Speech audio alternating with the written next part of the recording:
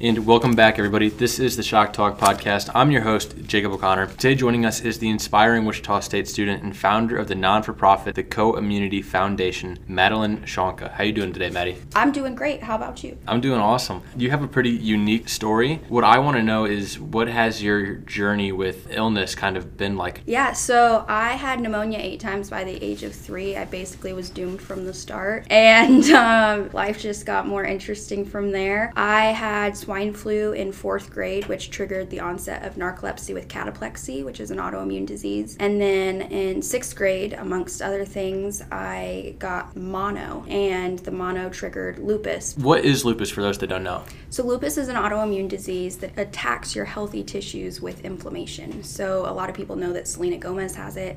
Her kidneys were greatly affected, and she had a kidney transplant. So mine has affected my kidneys. I get ocular migraines that mimic strokes. I have pretty severe arthritis, and I rash with any emotion or exposure basically to living. So how have you handled all of this? Because it seems like quite a card to be dealt. I can imagine it's got to be pretty difficult. So I am lucky in some regards because I grew up only knowing what it was like to be sick. I have had like 12 surgeries. I have been hospitalized multiple times. Like I think it was my 3rd birthday that I spent a week in the hospital. So other than having a formal name for why my body kept crapping out, I haven't known any different. And so I think that has allowed me to be more resilient in some ways.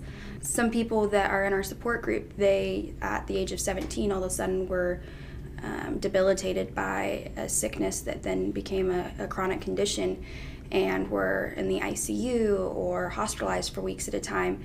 And I think they have a harder time of adjusting because it's not what they've grown up experiencing. What does treatment look like for this, though? Is it surgery? Is it, certain medicine? How do you handle this? So, like in Selena Gomez's case, she had surgery, obviously, to transplant a kidney, but I had multiple exploratory surgeries, and then certain ways it affects you, you can have surgeries to handle that. But for me, I have been on steroids, immunosuppressants. Plaquenil or hydroxychloroquine was a big topic during COVID, and that is a drug I've been on for years. And then I was also on chemo. Some of the drugs are pretty nasty, but luckily luckily, and I guess not so luckily, but I'm allergic to a lot of them.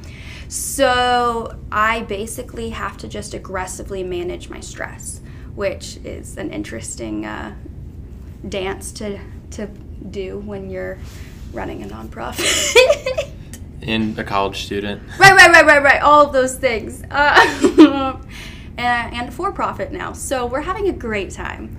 Yeah, and you just kind of touched on it. When did you start the non-for-profit, and what is it? So I run the Co-Immunity Foundation. I had known I wanted to start something like this since I was in 6th grade, and just thought I would do it after going to medical school, but change of plans. And I started it the summer of 2019. And then what is it that your non-for-profit actually does? So we address the psychosocial effects of chronic illness for young adults.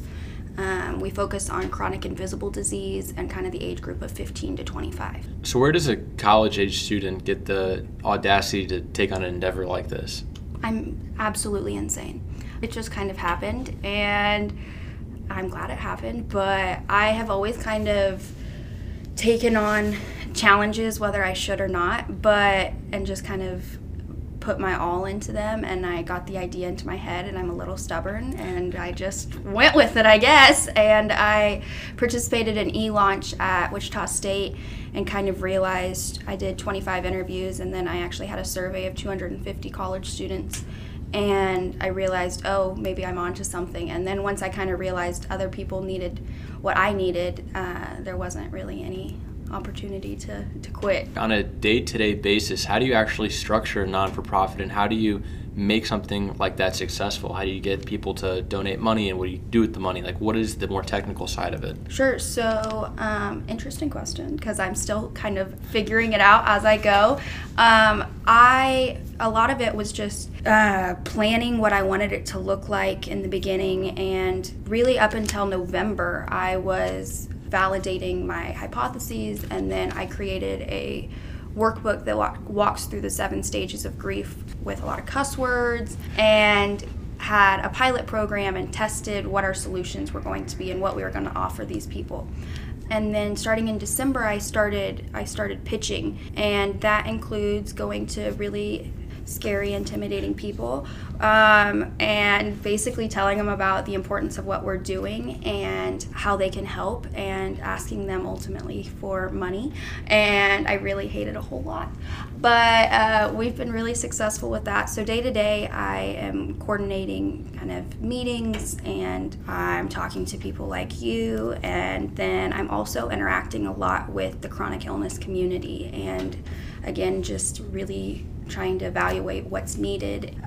So right now we're just figuring out exactly what our program is going to be. I am managing a team of 5 right now, and making sure we are all on the same page and getting done everything that needs to get done. It's a lot of strategy and planning, and we're learning as we go, and it's been a lot of fun. I have a great team that I'm working with. What has it meant to you to have this non-for-profit be hosted here in Wichita? I never wanted to be in Wichita, ever.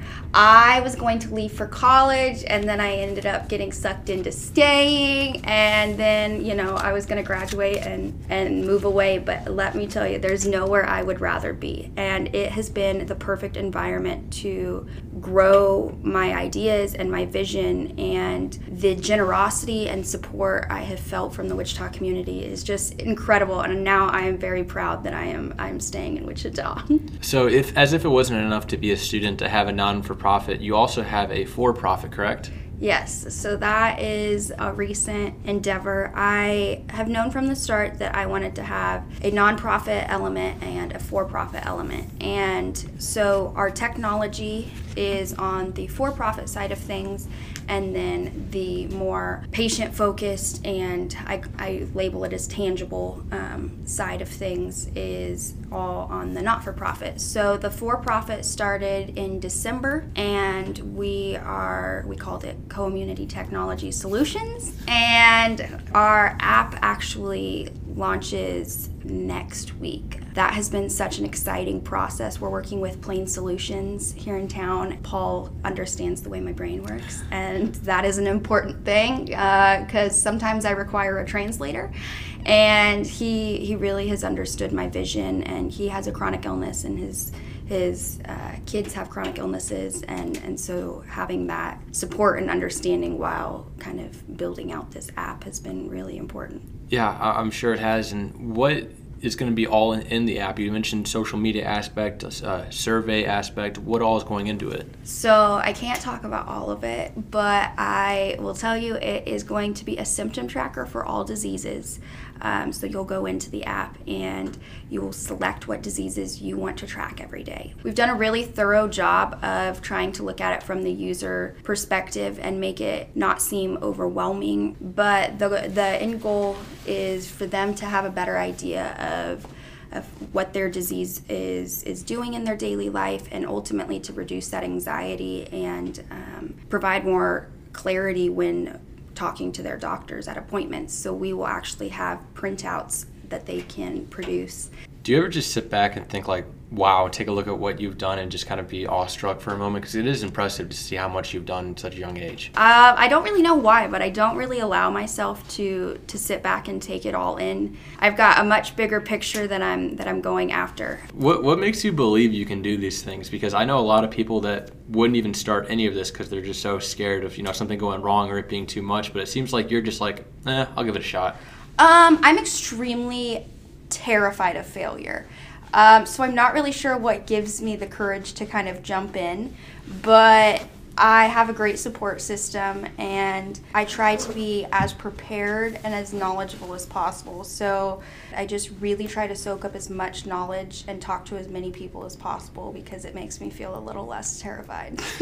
I'm sure that's a great way to look at it. As we start to wrap things up, I've got two more quick questions. The first one is, where can people find you and your businesses online if they want to connect? Our website is www.communityfoundation.org, and they can follow us on Instagram at Community Foundation. We are about to release a Fergalicious spoof music video called Sickalicious. Yes, I wrote the lyrics myself. I think that is a big part of persevering through this, is finding fun things that get you excited amongst the things that are really terrifying. So like making a spoof music video, rapping about how I'm the illest is one of those things. Oh, that is so cool. So the last question I have for you, Maddie, is what advice would you give to someone who is younger like you are, but who has, ambitions that they want to go after? Don't think, just jump in. If you think too much, then you'll be paralyzed. And if you just make the first move and take a bite, then you can keep going, essentially.